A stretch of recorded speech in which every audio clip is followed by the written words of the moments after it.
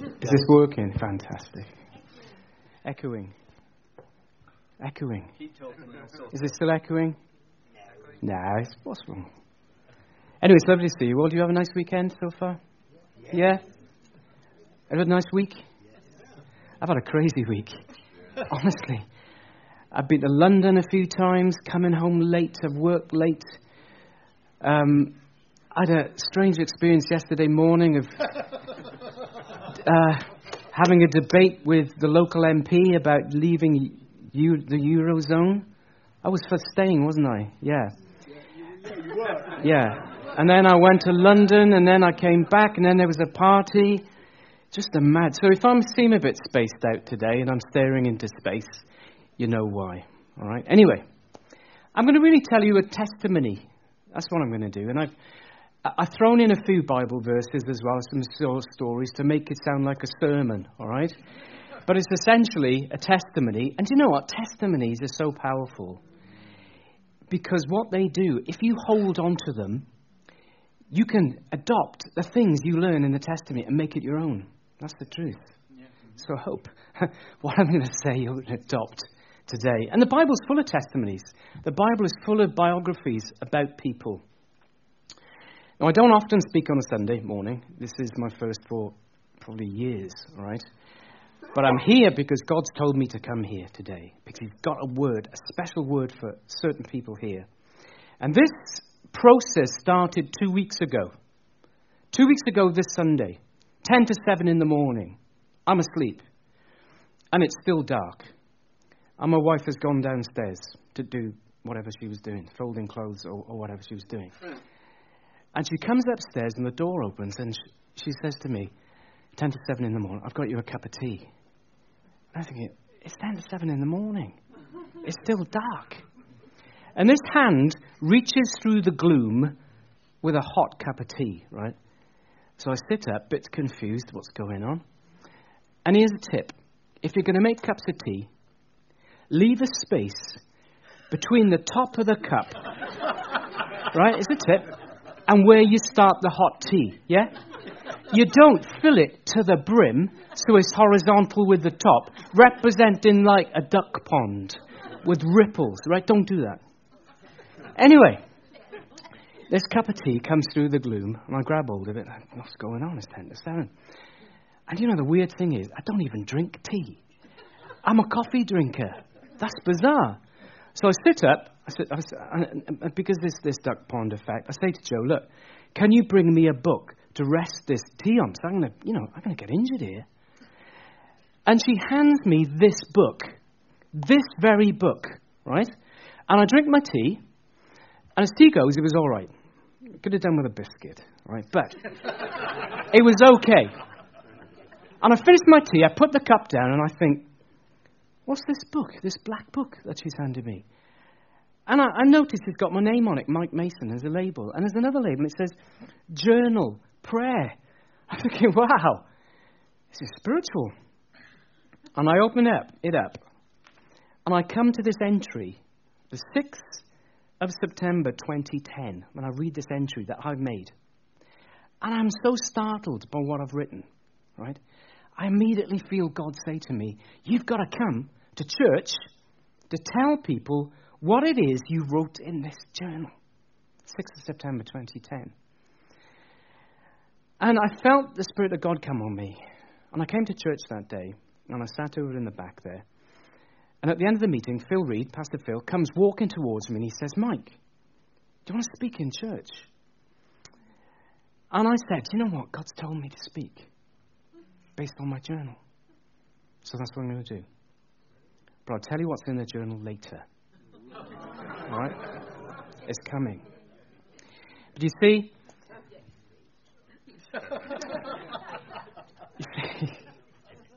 thank you. You see, if you are in a position today where you are hoping that God's going to do something for you, say God's given you a promise, and you're still waiting for that promise to come, this word's for you. And if you feel you've been disappointed about something you was hoping to happen, never happened, so it's for you. And if you feel you've got issues, mental issues, problems in your thinking, this word's for you. If you've got problems in your health, this word's for you. It's going to be a great word. Right? Okay. And this word is all about waiting. It's about waiting. And it's something I'm not good at, personally. Because waiting is a humbling thing. It takes you out of the driving seat and puts you in the passive role, waiting for something to happen. Somebody's in control, and it ain't you. All right? Now, one of the things I do, I'm a chartered accountant. I don't tell many people that, but I am. Right? Keep it quiet. I don't want to do your tax return. All right, keep it quiet. But I work for a large accountancy firm, massive, 65,000 employees in my firm, and I'm a director there. And I head up the forensic team. Anyway, but there are directors in London who are greater than me, you see. They're more important than me, and they phone me up and say, Mike, I want to come to a meeting. 2 o'clock, Baker Street. So I turn up at 2 o'clock. I'm sitting in the waiting room, 10 past 2. Nobody shows. 20 past 2. 2:30, I'm still there. 2:40, I'm still there. And then this guy turns up. And this is the trick, right?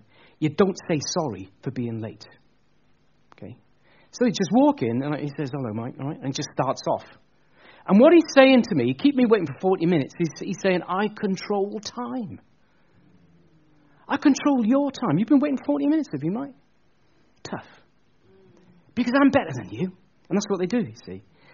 So waiting is a humbling thing. Now, what I do now, if they come in at 10:40, I say, or 2:40, I say, excuse me, I've been waiting since 2 o'clock. I don't care who they are. I've been waiting since 2 o'clock. You've wasted 40 minutes of my time. Please don't do it again. Well, that's what I do now. But I never used to do that. But I've learned something, you see. Anyway, but this sermon I'm giving you about waiting, it is contrary to how I am. Because I'm naturally a very restless person. You speak to my wife. I've suffered with restlessness constantly since knee-high to a grasshopper. And I have difficulties. If you talk to me and you start getting a bit boring, I will switch off and I'll start thinking about something else. That's a fact. That's what I'm like. And if I'm with my wife, and everything my wife says is fascinating and interesting, right? I'll just tell you this. But if I'm walking with her, and she's talking this fascinating, interesting stuff, and she says to me, you're not listening, are you? And I think, oh, blimey. Well, I said, I am listening, actually. Well, I'm listening right now, see. I am listening. It's just the little bit you just said. Could you repeat that? Could you bring me up to speed with that last bit? And then she's going to move. Well, no, you weren't listening. And I said, I really was, but I just need to be reminded of the last bit. And can you just repeat what you... And then it's not good. And one of the things I do, as well as being an accountant, I'm a barrister as well, you see. It's one of my other jobs. And one of the things that happens in court, when you give your... It works like this. You give your closing speech to the jury or to the judge. And then the jury or the judge go out and deliberate, you see. And I sit there, and I'm so nervy, sitting there waiting for these guys to come back. And I look across the court, and I see the other barristers.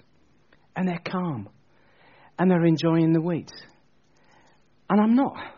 I'm sort of banging my pen. And I look at them, and I think, do you know what? They are probably reciting poetry. You know, like stands the village clock at 10 to 3. And will there be honey still for tea? And I am standing up. I've got my wig off. I've taken it off. I've put it in my bag. I've walked down the side. I've pacing back and forth. I've talked to the usher. I've talked to the clerk. I've gone out. I've accosted somebody in the corridor for a chat. I've gone for a cup of tea. Coffee, actually. I'm drinking my coffee. I'm not happy. I come back. I'm thinking, what's going on in there? It's been 7 minutes, though, Judy. What's going on? So I don't do waiting very well at all. Seriously, it's been a problem all my life. But this little story that I'm going to tell you is all about that, waiting. And it's an irony that it's me that's telling you it. All right? Let's look at these scriptures I promised you. Proverbs 13:12 says this. Now we're talking about hope, all right? Hope deferred makes the heart sick. Right? Hope deferred makes the heart sick. And then it says, but a longing fulfilled is a tree of life. So we've got the bad bit at the start, and then we've got the uplifting piece in the second part of this paragraph. So how do we get from the first bit to the second bit, where we turn that hope and we turn it into the tree of life? Has anybody had hope deferred and then the heart becomes sick? Yeah? This is what I'm talking about here, because I've had hope deferred. And there's a way that God gives us for stopping that hope becoming a sickness in our hearts. There's remember listening to a little story on Radio 4. There was this guy. He was about, I think, 29. He was on the radio and he was talking. I don't know what the context was. He was talking. And he said he suffered with mental problems, depression. And he was having bizarre illusions and this sort of stuff. He's 26. And he said he'd come to the end of his tether with this. And he'd seen everybody and he felt he couldn't go on anymore. And he went to Waterloo Bridge. I think it was Waterloo Bridge, or it could be Westminster Bridge in London. And he climbed up and he's going to jump off into the Thames. Right? He thought, this is it. And I remember listening to his story thinking, gosh, his story does sound terrible. I can understand why he wants to jump off the bridge.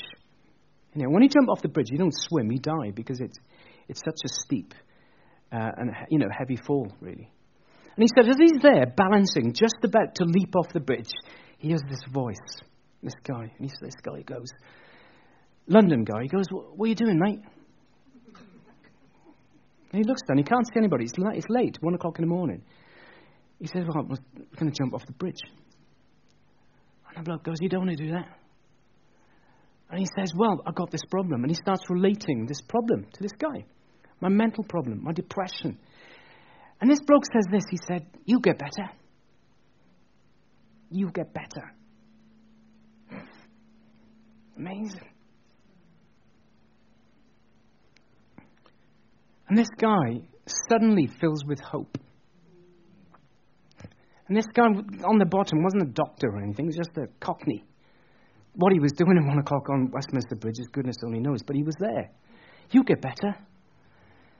And he said, I'll tell you what, come down and I'll take you for a cup of tea. Fantastic. And he gets down off the bridge and he goes for a cup of tea with this guy.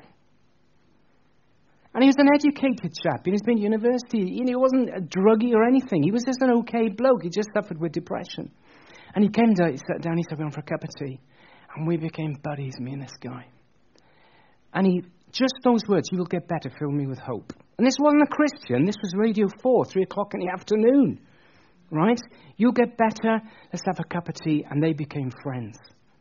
And this guy wasn't a dodgy bloke. He was just, I think he was coming home from work. He was just an ordinary bloke. And they became friends. And he said, I did get better. My mental illness left me. It's about hope. And, the answer is this. Isaiah 40 verse 31 says this. This is the answer to this heart becoming sick. It says, those who wait on the Lord shall renew their strength. And that is the secret. Right? It's waiting on the Lord. And waiting is not a passive thing here. It is an active thing. Waiting is not just letting God do something for you. It's waiting in peace, in hope, in expectation. Right? And then knowing God will do it. My story's coming in a minute, by the way. All right? And I will go back to my journal in a moment. Okay? But it's knowing God will do it. And then it says this. They shall rise up with wings of eagles, run and not be weary, walk and not faint. So you're waiting for something to happen. And it's better than that. It's waiting on God to do this thing for you. And it's an active thing. And I'll explain in a moment, all right? And the heart does not become sick. Because when the heart becomes sick, you lose your power. You lose your hope. And you lose the strength. And this dream that you've got will disappear. The difference between somebody who's successful and somebody who is not successful is often the guy who's successful never gave up. That's what it is. There are people who never give up. They just keep going and going until they get to what they wanted to achieve. Right? And this is what I'm talking about today. Not giving up, letting God do it, not letting your heart become sick, but rising up with wings of eagles. Okay. Are you still with me? Let's look at some scriptures. Let's talk about a biography. Joseph, Genesis 37. Those who don't know the story of Joseph, it's right early on in the Bible. And it gives us how to live, really. It's one of those wonderful biographies. Let's remind you what happened. We have Joseph. He's 17. He's the son of Jacob. He's got some brothers. He gets some dreams. And he tells his brothers about his dreams, right? He says, basically, I got these dreams. I was sort of standing there and you were all bowing down to me. And then he goes another one. He says, I've got this other dream. It's similar vein, similar theme. I'm standing there, you're bowing down to me, right? And they don't like it. They're a bit miffed. So they end up, a slight overreaction. They grab him and they sell him off to some slave captains or something, and they go off to Egypt. Yeah? Now his dream, given to him, suddenly starts to look a bit flaky. Agreed? It's looking flaky. And what happens? He goes then and he ends up in a house of a chap called Potiphar, who's a captain in the Roman, Pharaoh's army. And he's doing very well. And then his dream starts to dissolve once again. And he's accused of a crime he didn't commit. And he's thrown into prison. The dream's starting to look flaky already again. And in prison, he does something wonderful. He interprets the dreams of a cupbearer and of a baker. Right? The cupbearer gets executed, the baker gets released. 2 years go by. Right? He's waiting. He's still in jail. 2 years go by. And Pharaoh has a dream. And this baker remembers this chap in prison. And they haul him out of prison. And he interprets Pharaoh's dream. And he's immediately exalted from being a prisoner to being the second in command over Egypt. His dream is fulfilled. And what Joseph tells us is a number of things. Is faithfulness. Keep faithful to what's God for you. Patience through suffering. Long-suffering and endurance. And the readiness to listen to God and take action. This is what I'm talking about. The readiness to take action. Because God gave Joseph the opportunity to do something. To interpret those dreams. And he did it. His heart was not sick because he was in this fix, in this awful situation. His heart was not sick. But he took the opportunities as they arose. And that is the power behind the story of Joseph, which we can apply to our lives, whatever that situation is. All right? Now, we need faith to believe God's promises. And we need, when God's given us a promise or a hope in our hearts, we need to continue to pray. We need to continue to listen to his voice. Otherwise, the heart will go sick. And when the heart goes sick, you switch off from your dream. And you stop listening to the Lord because you put that dream into the siding and it's gone into hibernation. If you keep the dream alive by praying, by believing, by holding fast to God's promises, you will hear the word of God whispering in your ears to do something, to take this microscopic step forward along the path, even though you don't know it. And what Joseph tells us is our maturity is often revealed by what we do in the gap between the promise and the fulfillment of that promise. We're in that period, that gestation period, where our character is built up, where God's faithfulness is proven. Right? Now, when I was a kid, I was always a kid who liked, when I was a primary school kid, who liked to tell stories, sing songs, learn poems. And at the end of the day, the headmaster would take us all in assembly, would get me down the front, in front of the whole school. I'd tell them a story. And I'd make it up as I went along. That's what I used to do. I didn't think it was anything extraordinary. That's what I used to do. So I've always liked standing up and talking, right? And another thing I've always liked, I'm argumentative by nature. I really am. If you say black, I'll say blue. If you put a posting on Facebook which says something like, I'm a teacher, life is very hard. Something like that. I'm a junior doctor, give me some more money. You know, I will come, I'm sure it's true, right? I will come back at you, I don't know who you are, and I'll say, you're a teacher and your life is very hard? My life's even harder. I'm a chimney sweep. I'll just make it up. A chimney sweep. My life is very hard. And I'm in some debate with some stranger about who's got the hardest life, a chimney sweep or a doctor? A chimney sweep or a teacher? And I love it. And my wife says, what are you doing now? I'm having some debate with some bloke. Chimney sweep or teacher? But I've been that way all my life, as some folks here will testify. Dave Lings. All right? So when I was a child, I knew in my heart, and this is the honest truth, I wanted to be a barrister when I was a little kid. I knew it. And I always dreamed of it. And I ended up, strangely, as a chartered accountant, working for a large accountancy firm, running their forensic department. And that means you investigate crime, essentially. You investigate frauds. And I was the Minister of Defence fraud investigator for 8 years, going around the world investigating all these dodgy characters, right? Doing very well. My department was extremely well.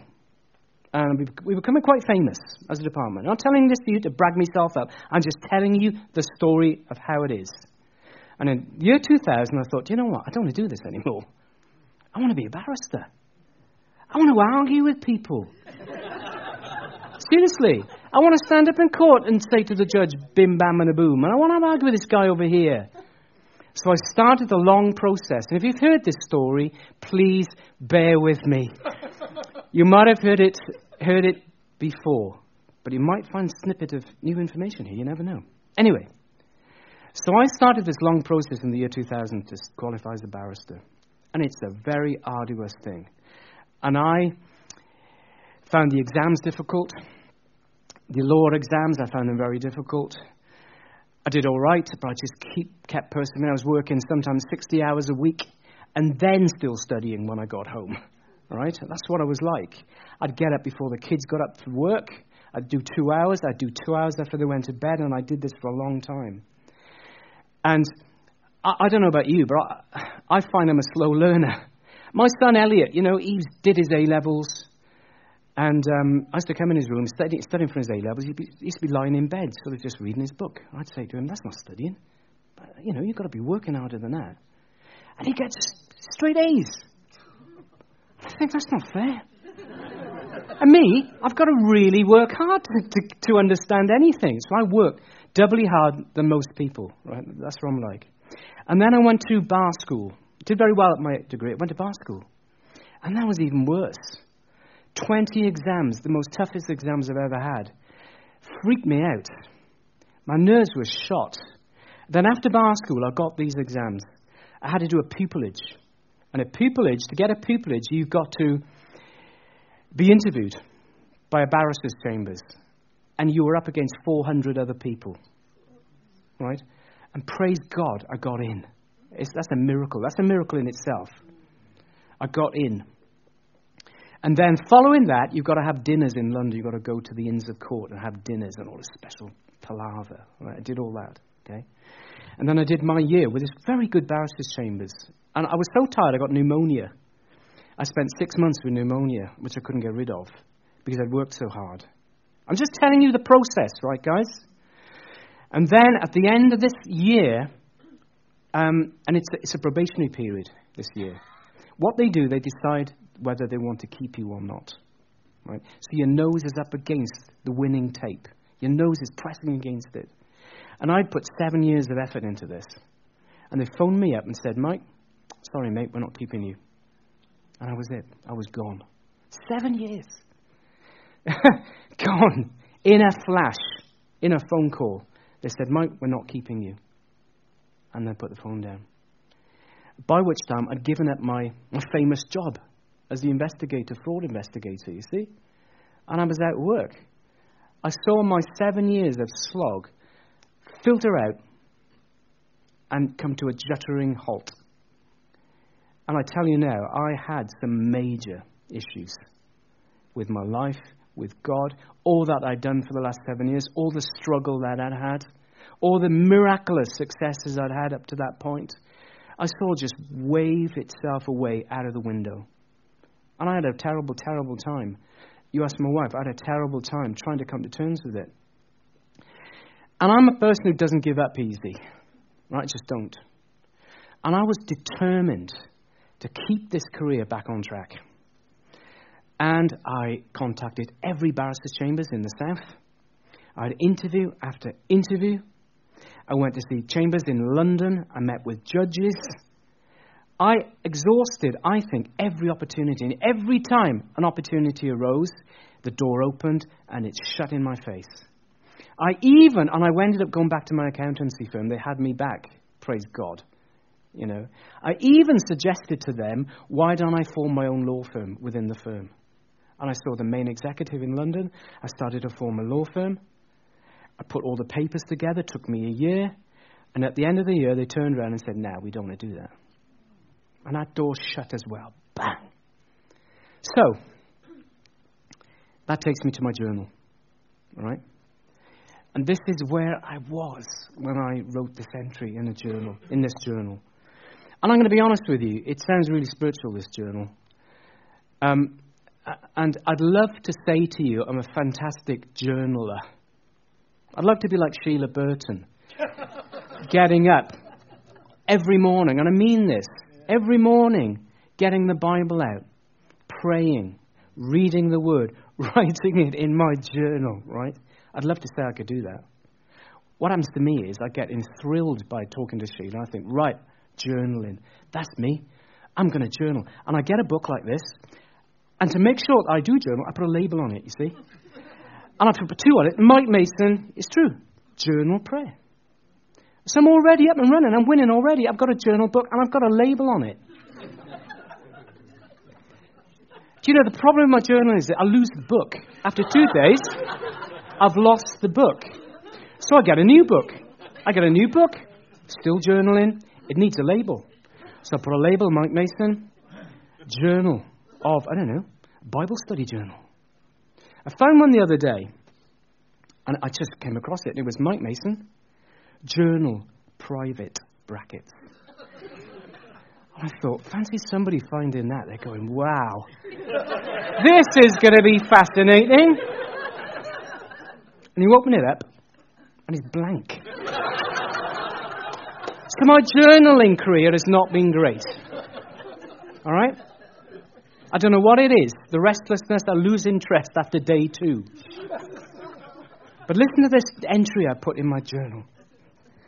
And this is what shook me when I drank that cup of tea. And it says this. Sorry, it's a bit dark here. It says this, right? 4th of September 2010.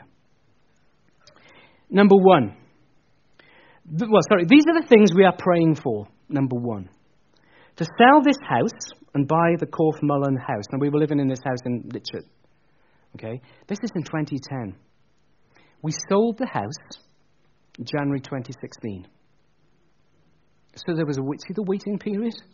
5.5 years? We waited 5.5 years. We could not sell it. We took on this massive financial commitment in 2010 when my job was going through the floor, honestly. But we felt God told us to take this big step. And I was full of nerves about this because when it comes to money, I'm quite conservative. But this was a massive step for us. And in the natural, it looked the wrong thing to do. because I was taking on a huge mortgage. When my job was looking as if it was going to be kicked into touch, I'd lost my career as a barrister. What am I going to do? But God told us to take on this thing. And in 2016, we sold that house and we cleared everything. Miraculously. That's not what I'm getting at. That's just the precursor. That's the starter. This is what I'm going to talk about. And I said this. For an opening in my job, so I can do the following. Training, forensic, and barristering. All three. This is what I'm praying for. This is when my career as a barrister came to a juddering halt. Right here. Okay? Keep on. And now it's great. I should be a professional journaler. Listen to this. I put this. Waiting is a sign of humility. It's me writing. It says, I can do nothing more. The power is in your hands and not mine. Waiting needs trust. Waiting demands peace of mind. Otherwise, waiting is usurped by our own doing. It's like poetry, isn't it? It's fantastic. I bet Sheila doesn't use words like usurped. I bet you. Does she? All right. But you see what I'm saying here? I come to the place right here where I knew I couldn't do anything more. And I tried everything. I'd seen every person you can imagine I could see. And I'd had interview after interview after interview, and they all shut the door in my face. So at this moment in time, all my energies were exhausted. And God told me to write this. Do you notice any hint of self-pity in what I wrote? That's a leading question, by the way. You don't notice any self-pity here, do you? Nothing at all. Because I'd come to that place, honestly, genuinely, where I could do nothing more. And you know what? This is why waiting on the Lord is so powerful. Because I started to wait on the Lord. And God said to me, you will have all these things. You will. And all these things together are bizarre. Because I work for this very large accountancy firm. And they take no prisoners. Really. And what I was suggesting to them was, can I go part-time? They go, what? Kind of laugh. That's what they would say. And I wanted to be a barrister as well. And I wanted to do training as well, which is something I do, you see. Carrying on my story. 2 years went by. This is 2010, isn't it? Sorry, 3 years went by. And nothing had happened. Do you know what? I still didn't lose hope in these things. Every day I prayed, Lord, you're going to bring this stuff for me. And not once did I doubt that God would not fulfill these things I prayed. Not once. And you know, there's a great verse in Romans, and it says this. And this is the importance of speaking out the truth. Romans says this, Romans 10:8. The message is near you in your mouth and in your heart. This is the message of faith. The message is in your mouth. And so every time I spoke about these things, I used to say, yeah, I'm going to be a barrister one day. I'm going to have these things. Because I kept my heart from becoming cold and letting the dream die. Even in the natural, there was no hint or sign or even semblance of hope in the natural this would ever take place. Do you agree? This is what happened. One night, I can't remember, I think it was November 2013, I was there. Sitting with Joe, I was fiddling about on the computer, right? Looking at barristers' chambers, as is my wont. Looking at the law, right? I like the law. And I came across this website. It was 2 King's Bench Walk, London. And I thought, it was interesting chambers in London, 2 King's Bench Walk. Why don't I contact them? And I thought, there's no way.